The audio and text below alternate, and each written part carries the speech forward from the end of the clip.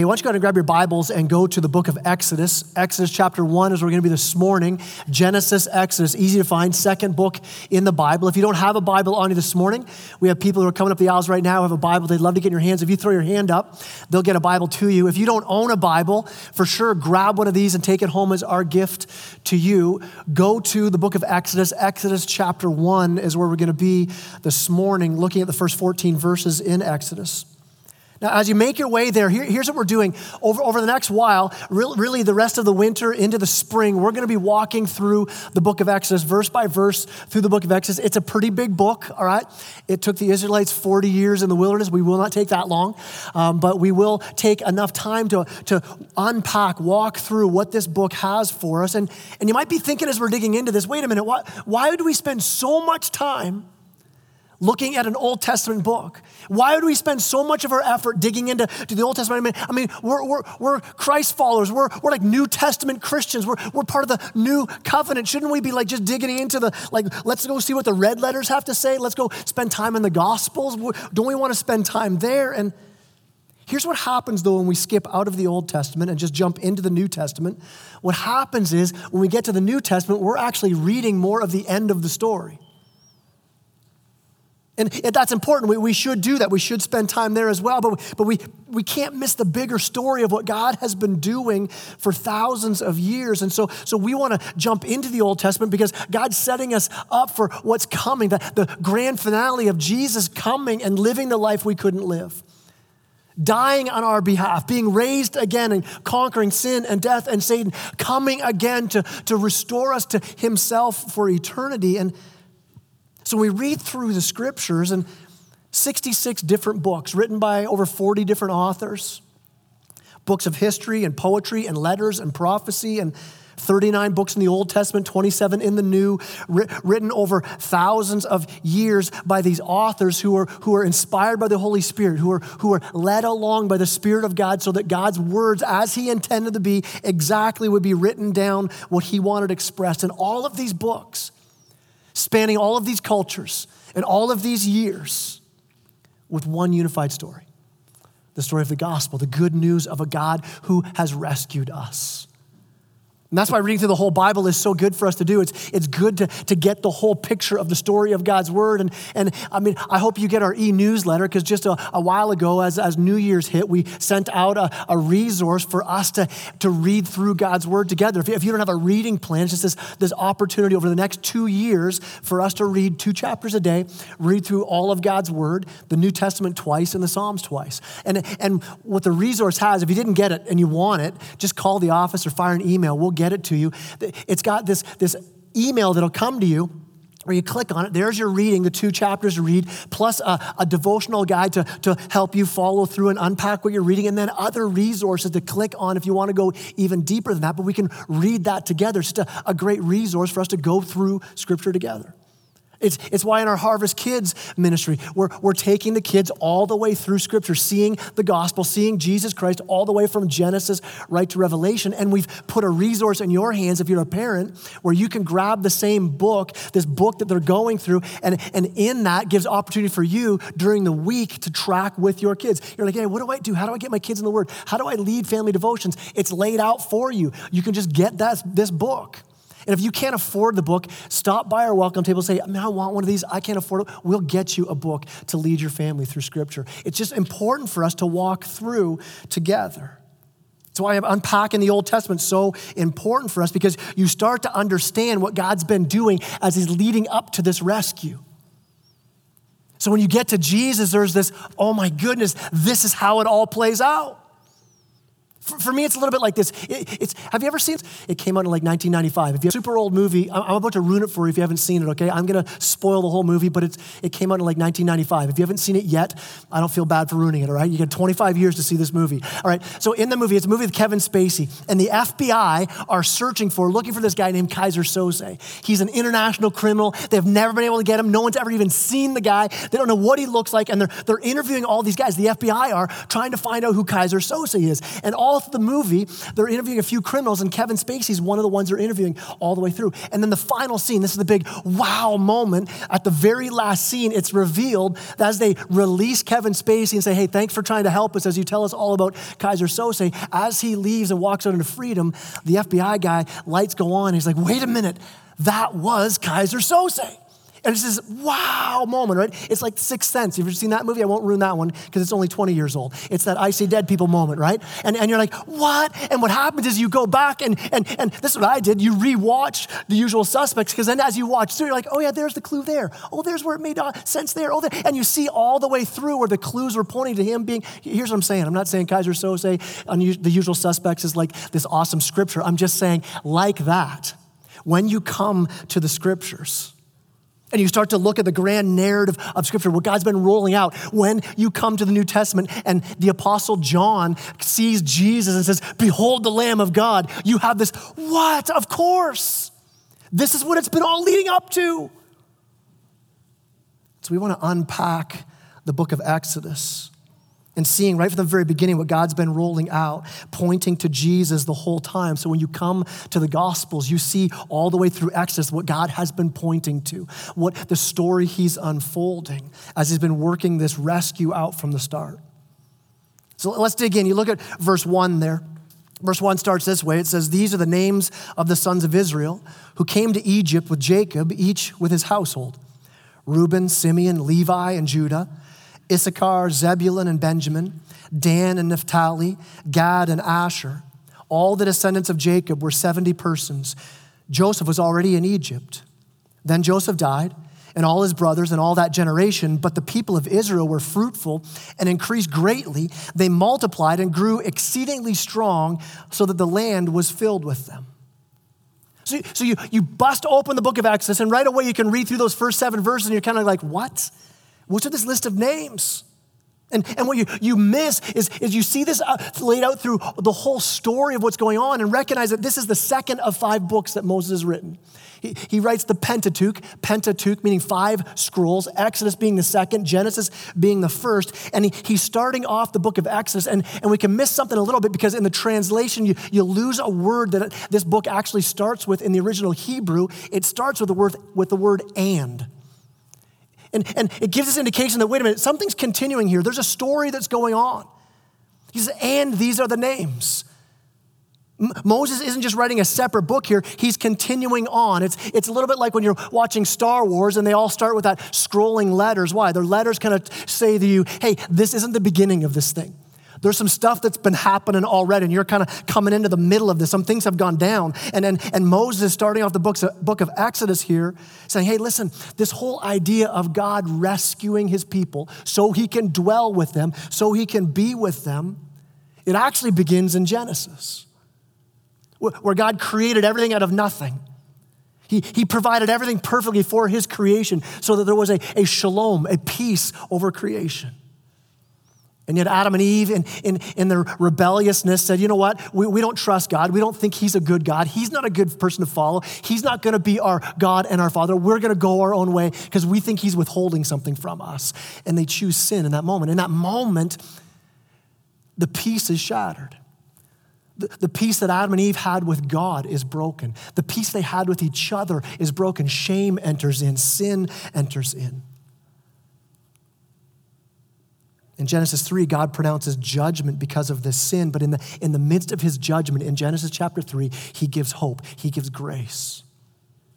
There's this promise of a rescue. And God says, here's the judgment because of your sin, but someone is coming. A rescuer will come that will rescue you from this sin and shame and brokenness. And in Genesis 3:15, the promise is this, that someone's going to come and the enemy will bruise his heel. He will suffer. But here's what I love. With that same bruised heel, he will crush the enemy's head. And God promises this deliverer to Adam and Eve. Hey, you guys are being sent out, but a deliverer's going to rescue you. Years later, the promise would come back again in Genesis to a guy named Abraham. And God says, hey, this deliverer that's coming, it starts to get a little more clear. He says, the deliverer that's coming is going to come from your family. Now, Abraham, that's a tough promise for him to hear because he's a guy with no kids. He had no family. He was old. His wife was old. No hope of having kids, but they were promised A family's going to come from you.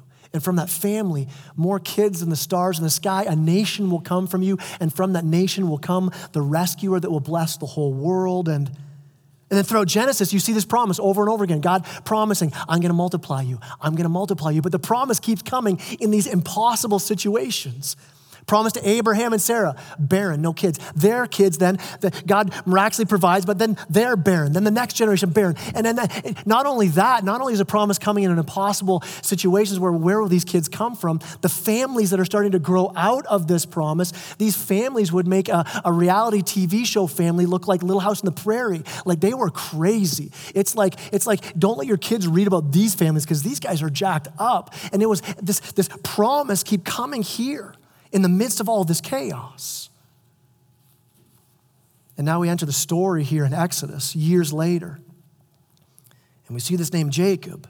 And if you've been tracking with the history as it unfolds in Genesis, you'd be like, oh, Jacob, I know he is. And this promise, then it must be growing because God called him Israel. His name was Jacob or Israel. And this promise, then it must be growing because here it says 70 people came into Egypt. So Jacob with Joseph and his family come into Genesis. Joseph, you get to the end of Genesis and Joseph is in a place of leadership in Egypt. It's like, man, the promises are finally coming true. And then in verse 7, the promise just explodes from 70 people to they became fruitful and increased greatly. How great did they increase? Well, when we get to Exodus chapter 12, where we see them leaving Egypt, being set free from slavery in Egypt, scripture in Exodus 12 says there were 600,000 men, not including the women and children, just the men. So if you figure most of those dudes getting married and then they having kids, most historians and theologians would say there would be between 2.5 million and 3.2 million. This promise exploding. In Genesis 46:3, God had said to Jacob, I'm the God of your father. Don't be afraid to go to Egypt. I'll make you a great nation there. And so you get to verses 1 to 7, and you know the whole history now up to this point. And now it's not just a list of names. This is God's promises exploding off of the pages of Scripture. That promise, I'll multiply you. I'll multiply you. And from 70 people to this huge nation. Now the first readers of Exodus would have been a generation or two removed from those who had seen God miraculously deliver them from Egypt. So they're a little bit separated now from seeing God's mighty hand at work in this promise. And so they're now wondering probably, hey, are God's promises true? Is he the real deal? Is he going to come through in this time of struggle and trial and wandering? And is the promise going to come to us? And they would read this. And they're thinking, really? From 70 to who we are now, a nation. Man, God's blessings are amazing. Look how he's multiplied us. God's promises are true. His blessings are obvious. Here's a little side note here, kind of coming out of the text here for a second, but here's something I wanted to say. You see the blessing as they multiply. We see the same blessing here. Let me get real specific. Our kids' ministry just explodes all the time. It's just always outgrowing our ability to keep up with it. That's a blessing. That you keep having more kids. You keep adopting more kids. You keep fostering more kids. There's a blessing there. There's a second blessing that happens in that we get to come alongside as a church and go, man, we get to raise these kids to know the promises of God, to know who they get to serve, that God loves them and cares for them, and we get to be a part of that. And here's what's happened in our church. A little side thing here, all right? We'll get back to the text. Give me a break, all right? We went from being one large church with a small church in Perry Sound, and we planted a church, and now we've become more of two mid-sized churches in Huntsville, Bracebridge, and the small church in Perry Sound. And what happened is there's this strain on us, but I think it's a cool opportunity. The strain is this: when you're a really big church of 700-800 people, you can kind of just sit back and cruise and people take care of things for you and you can just be a part of it. And now all of a sudden as a more mid-sized church, it's kind of back to the old days when we first planted, which is like, hey, we need you all hands on deck. Welcome to our church. Here's your jersey. You're on the team, right? That's a blessing. That's a good thing because now you have this opportunity of man, I can't just cruise anymore because people need me. I get to be a part of something, and you can be a part of something with Harvest Kids or serving anywhere around here where you get to be a part of that blessing, of seeing God at work, of having an eternal impact with your life.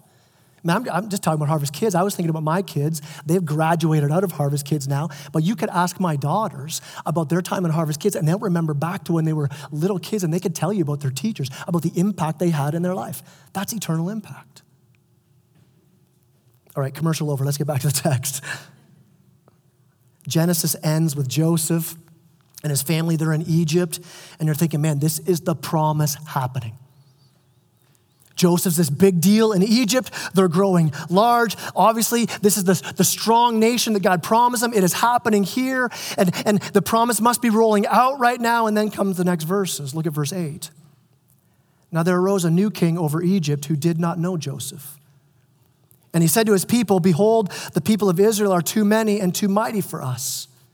Come, let us deal shrewdly with them, lest they multiply, and if war breaks out, they join our enemies and fight against us and escape from the land. Therefore, they set taskmasters over them to afflict them with heavy burdens. They built for Pharaoh store cities, Pithom and Ramses, but the more they were oppressed, the more they multiplied, and the more they spread abroad. And the Egyptians were in dread of the people of Israel. So they ruthlessly made the people of Israel work as slaves and made their lives bitter with hard service in mortar and brick and in all kinds of work in the field. In all the work, they ruthlessly made them work as slaves. This begins to look bleak. You got this new Pharaoh who comes in who didn't know Joseph. A new ruler, and he's looking around at this nation that's growing in his country, and he's looking and going, man, who are these people getting bigger and stronger? And he starts to get fearful and thinks, man, if they join up with our enemies, they could attack us and take us out. And so he says, let's take care of them now. And what's he do? He puts them into slavery. And what we're going to see as the main theme throughout this whole book of Exodus that ultimately is going to point us to Jesus, and it's here in verse 14. Verse 14, and he made their lives bitter with hard service in mortar and brick and all kinds of work in the field. In all their work, they ruthlessly made them work as slaves. That word there, hard service, it's actually the same word that's used the other 3 times in that verse where it says work in the field, work ruthlessly, work as slaves. It's as though Moses is trying to make a point here. He's pressing in on where their lives were at, that under these taskmasters. Now here's what a taskmaster is. It's not like your boss. If you have a boss that's a tough boss, a taskmaster is a few steps up from that, all right? A taskmaster is someone who uses you completely for their gain. Uses a life, just throws you away so they get what they want. So that your whole life, your whole identity, your whole purpose is to be used by them. That means with a taskmaster, you don't have any input, you don't have any power, you don't have any agency in it. It's all what the taskmaster wants. So your life, your purpose, your identity is this. You're a slave in service to the taskmaster. And Moses, he's making this point here, and he's repeating it over and over again. Their lives are bitter as they serve. That's the word there, work or serve or enslave to, as they served Pharaoh. That their service became their identity. This is who they are. They were the ones who served, and it's service to this king. And we're going to see this theme throughout the book of Exodus, that when you serve or when you worship anything or anyone more than you serve or worship God, the result always produces bitterness. It's only in serving, it's only in seeing and savoring and loving and worshiping God that there's true freedom. And so when you think of Exodus, we always think of Exodus as the story of God's people being set free, and it is that, but it's not just being set free to be whoever they want to be. God frees them from worshiping what brings bitterness and brokenness and pain. He frees them so they can, so we can worship him. And in worshiping and serving God, we find that true freedom that our hearts are longing for. Now, why would I say that? Because when you actually get to the place where Moses goes to Pharaoh and he says those famous words, right? Those famous words, let my people go, right? And if you're old enough, you have like Charlton Heston going on in your head right there, right? And he says those famous words, and we all know those words, right? Let my people go. But here's the thing, that was only half of what Moses said. What God was saying through Moses to Pharaoh, actually when you read it in Exodus 7 and Exodus 8, when he goes to Pharaoh, God is saying, let my people go so that they can worship me. It wasn't just freedom for freedom's sake. He's saying, let my people go so they can serve me, so they can worship me. Not, hey, let us go so we can do whatever we want, whenever we want. God is at work setting his people free from this taskmaster, from being used and abused by the person who they're serving, to be set free from the bitterness and the heartache and the brokenness of worshiping this taskmaster, to find the freedom that comes from serving and worshiping him. Now, it sounds kind of crazy, doesn't it, to say that our freedom is found in serving? Because we have this idea when we hear the word freedom, we think, man, I'm set free. No one tells me what to do with my time, my energy, my life. I can do what I want, when I want, whenever, whatever. But the Bible doesn't define freedom that way. In fact, the biblical definition of freedom is not that you have no one controlling your time or your effort or your stuff. That's not freedom at all. What the Bible defines as freedom is when you're serving the right master. Now, here's why I would say that. Here's why that's a reality. When you look in Scripture, you see that we are created by God and we're created with a purpose. We're created hardwired to be worshipers. That's how God created us. And so what happens is we're always seeking someone or something to worship. And if you're not worshiping God with your heart and with your life, you will grab a hold of something or someone. We're just hardwired to do it. And when we grab a hold of someone or something else to worship instead of God, the Bible calls that idolatry. When you worship something or pursue something more than you pursue God. And listen, the weight of it is the same as the weight that the Israelites felt in Egypt. The weight of worshiping that idol, worshiping that other king, worshiping that other love. It leads to bitterness and brokenness. Tim Keller says it this way when he talks about what an idol is. He says, an idol is anything more important to you than God. Anything that absorbs your heart and imagination more than God. Anything you seek to give you what only God can give you. He goes on, he says, an idol is anything you look at and say in your heart of hearts, if I have that, then I feel that my life has meaning. Then I know I have value. Then I feel significant and secure. He says there are many ways to describe that kind of relationship to something, but maybe the best one is worship. And what God is saying all through Scripture, what he's saying clearly here in verse 14, if you serve or worship anything, anyone other than the Lord, the result will always be bitterness. And there's true freedom to be had. God's saying, I'm coming in to rescue you. And there's freedom when I rescue, not freedom that you have no master, because if you say I have no master, that's freedom, you're actually serving yourself, and we make horrible gods, not great kings over our lives. But freedom is found when you're serving the master you were created to serve, when you're serving God and God alone. Because when the world uses you, it creates bitterness, it creates cynicism. When that's your taskmaster, it creates exhaustion and anxiety and fear. You become enslaved to it, just like the children of Israel. But listen, when you serve God, when your heart's affection is to Him, there is joy and hope and life and peace. Let me walk it out how this worked in my life most recently. This is how it's played out in me. This past summer, I mean, it was over 2 decades in ministry. It was over 10 years here leading this church, and I was spent, like I was done. And by God's grace, the elders saw that. They're like, Kai is not doing well. And they said, hey, let's give you part of July and August out of leadership, out of the pulpit, where you don't need to preach. You can step out. You can get some rest because it looks like you're not doing well. And here's the thing, so I step out to get rest, but here's the weird thing that happens. In the middle of that, what should have been a time of rest, I get to release some things. In that space, my heart was wrestling. What was going on? Well, as I release an idol, to step away for some time, what God began to reveal is that I had made ministry an idol. especially being successful at it. And here I was now, definitely not successful, in a place where, man, I've failed. I can't keep going. I can't be the strong leader that I thought I was. And it began to wreck me. I'd made comfort an idol. I mean, I had this plan all set up. Like I knew what God's plan for me was, and this is what it was going to look like, and it's going to work out so well, all the plans to make sure I'm okay. And then in this moment, God flips it all upside down. In that season leading up to the summer, just stuff was going on where God's saying, comfort, no, that's not going to be your idol. And he's pulling things away by his grace.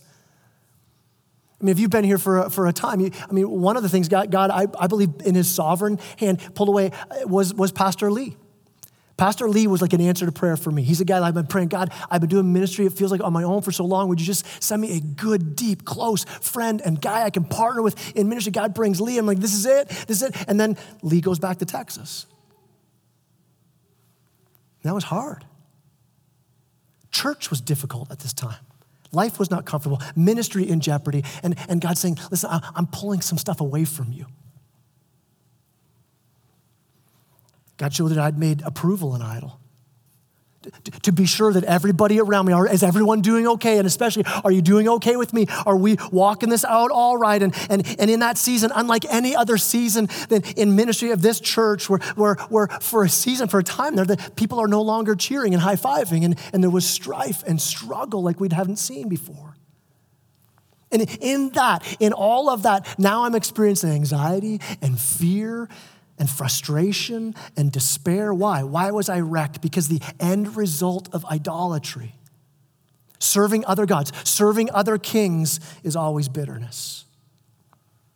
The end result of serving and worshiping and putting our affection on anything other than Christ always ends in bitterness. I mean, think about your own life. Anytime you've had your heart wrapped up in something or someone,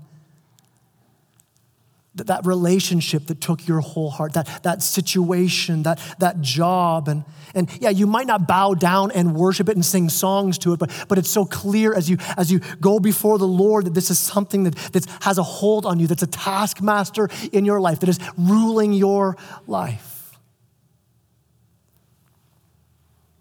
It's that idol, that thing that you would sin to get, that thing you would sin to keep, that thing, if it was removed from you, would destroy you.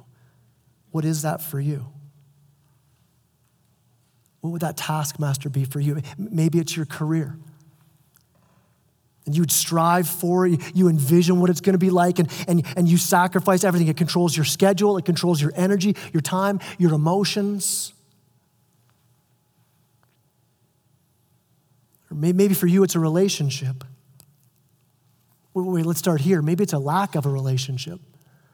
And your heart is just so wrapped up in that and this desire and wrecked by not having what you want. And there's a bitterness and an anger that grows. There's a distrust of God that grows. Or maybe it's a relationship. There's just struggling, that relationship, that person that controls your emotions, controls your hope. Or it could be something as great as an idol. It could be something even as great as our kids. And you find that your life rises and falls. You're crushed or you're elated on how your kids are doing. Or maybe it's your image, or maybe it's your education, or maybe it's your position and your status. Maybe it's your health or your looks. Maybe it's your comfort or your schedule or your money or your control And the end result of putting our lives under these taskmasters always ends in bitterness. Because you were created to serve and to worship God. We were created to put him first in our heart. We were created to love the Lord our God with our whole hearts. And when we pursue, when we seek after all these other things, it always produces bitterness, oppression, and destruction. And so what's going on in Exodus is God's trying to draw the heart of his people. He's trying to gain their attention. And God in the Exodus, in the slavery, even in the 400 years they were under this oppression, it's as though God's saying, I'm trying to get your attention. Look here. Look to where your hope is. If you've got kids, you ever have that moment with your kids where you're trying to talk to them and they just won't look at you? And you're like, no, look at me for a second. No, I got something I want to talk to you about. Just look at me. No, look here. And you plead to them, right? For a while, you're like, just look. Just let me see your eyes. But eventually, what do? If you've got something so serious, so heart depth that you want to explain, you eventually grab their little face, don't you? And you just kind of turn like, no, look. And you just gently bring their eyes to your eyes, say, I need you to see me for a second. I think that's what God's up to here in Exodus. He's saying, I need your attention. I want you to see me right now. See what I have for you. Look at the situation you're in. Look at all these other places you're looking to for hope and for life. And God said, no, look here. But I got to tell you, over this last season, this last month or two or whatever, I've just so loved spending time with Pastor Matt. And here's why. I mean, for those of you who know the story, where Pastor Matt was like brought to as rock bottom as you can get, where we all thought he was going to die. In the hospital, hooked up to tubes, and this is it. We're losing our pastor. And then he starts to come back, but now the struggle in that time is will he ever walk again? Will he ever move again? Will he ever talk again? What's going on in his brain and all these struggles? And so now you fast track to where he is right now. Even because God removed everything, and even now, not really having a lot of solid answers, like will he ever walk without crutches? Will his hands ever work again? Like those are still questions that are ruminating in his head and his heart that he's asking. But as he's kind of wondering, God, is this my new normal? There's this clarity in him these days, and I'm sure he's not always perfect. I'm sure he wrestles deep and dark thoughts and fears. But there's this language coming out of Matt now where he's saying, God, my life is yours. My hope is found in you alone because I don't have anything else. I'll tell you where God's taking me these days. God is so gracious and loving that he reveals idols. So gracious and loving that he begins to pry them out of our hands. And it's painful when that happens as he pulls them out. But listen, there is freedom on the other end. For me, there was a moment this summer where I got to that place where I just had to release it all and say, God, it's yours. God, this church is yours. God, my family is yours. God, what I do in ministry is yours. God, my control, my comfort, all of this, Lord, it's yours. And now there continues to be this daily walk. And this is what God calls all of us to, this daily move where we bring our lives before the Lord in repentance and say, God, here's the idol. I know you're grabbing at this. I want to release this again today. And Jesus, I want you on the throne. It's in that move. It's in that move of saying, Lord, this is yours. Jesus, you're where my heart goes. You're the king of my life. In that moment, that's where the anxiety is released. That's where the fear is let go of. That's where the idols begin to lose their power. The taskmaster no longer has the rule over you, and there's joy. And there's a prayer you'll begin to hear yourself pray more in these moments where you get to that place where you'd say, Lord, if you want me to walk through dark valleys for the rest of my days, I'm willing to do it because I know you're going to walk with me. Fear can't touch that truth. I believe it's why Jesus says in John 8:36, he says, if the Son sets you free, you are free indeed. No matter the circumstances, no matter where you find yourself, you're set free. But here it is, loved ones, listen. Freedom is not found in not having a master. Freedom is found. Real, genuine, true freedom is found when you're serving the right master. Let me wrap it up this way. As you think about your life even right now, begin to think about your situation, your life situation. Maybe you think of your marriage. Maybe you think of relationships you have. Maybe you think of your kids if you've got kids. Maybe you think of if you're a student, what school is like, your job, the situation you find yourself in life right now. Are there some things right now you could point to and say, these things are becoming a taskmaster? And bitterness is growing. And frustration and anger and fear and anxiousness. Here's what Exodus is saying. Here's what God's word is saying. He's saying that bitterness comes. Why? Because we're serving the wrong master. We're trying to find something in that thing, in that person that only God can give you. But here's the other thing God's saying in the book of Exodus. He's saying you can be free from that. He's stepping in to that moment of the oppressive weight of being under the taskmaster of idolatry, the taskmaster of sin, the taskmaster of brokenness. And he's saying, I can set you free from that. Listen, if you don't know Christ this morning, there is freedom for you, and it's found nowhere else but in Jesus. If you are a Christ follower, then you know the truth of this, that because of the cross of Christ, him dying in your place and raising again from the dead, you have been set free. You have had your exodus. You've been taken out. The taskmaster no longer has rule over you. You've been set free. Why? So that you can worship and serve Jesus. I mean, that's why God sets you free. You're set free to serve him. And you'll experience this every day, real, true, genuine freedom in life as you give the Lord your heart, as you stop pursuing other idols.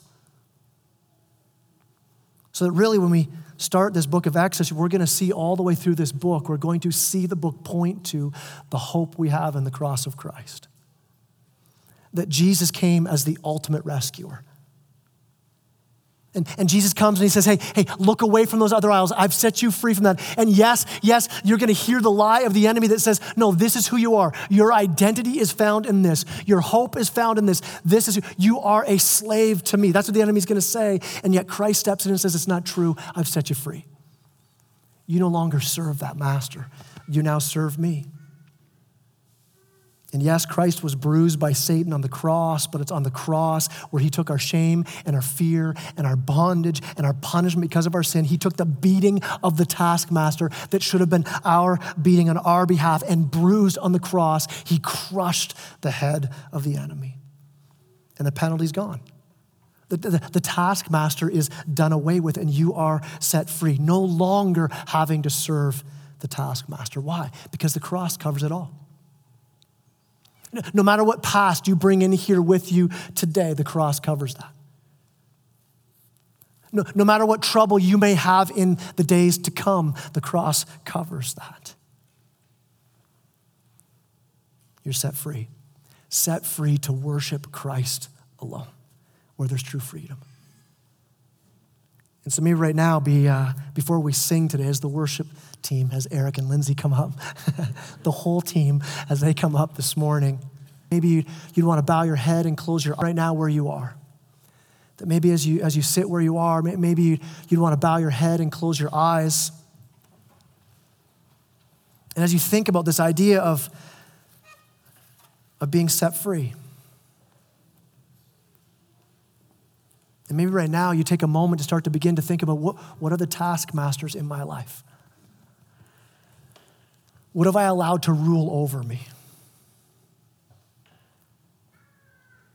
And then even right now, just confess to God in your heart what's been going on, how you've been going after this. Say, God, this is what it's producing.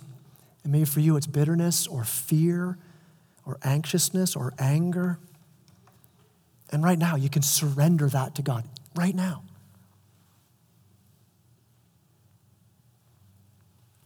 In a real way, imagine releasing the grip of what you hold so tightly to say, God, this is yours. God, this relationship is yours. God, this situation is yours. God, this health issue is yours. God, this struggle is yours. God, this good thing that I hold on to and I find my hope in it, God, it's actually yours.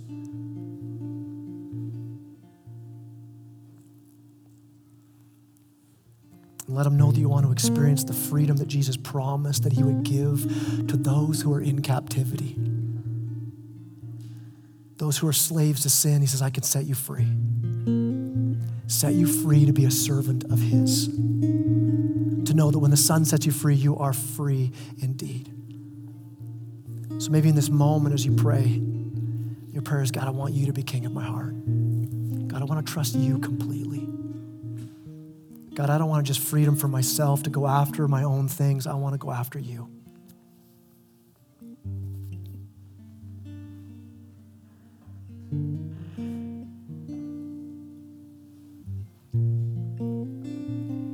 Heavenly Father, I pray that right now you would do the work that only you can do.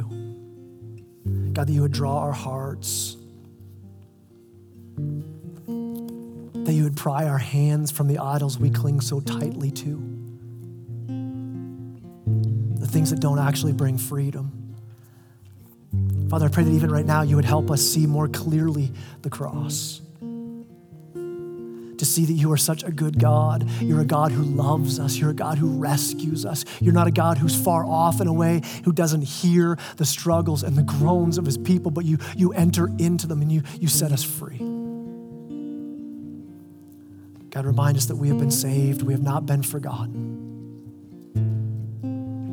Father, I pray this, that we would recognize that we have not been set free just for freedom's sake, but you have set us free to worship you, to lift high your name. So God, would you stir our affections to have a greater affection for you that would displace all the other affections that we have. And God, that out of that heart that loves you so deeply would flow a love for each other, a love for the community you have around us, and you would send us out as those who are free to worship you. Send us out as those who are free to serve you wherever you send us. I pray this in Jesus' name.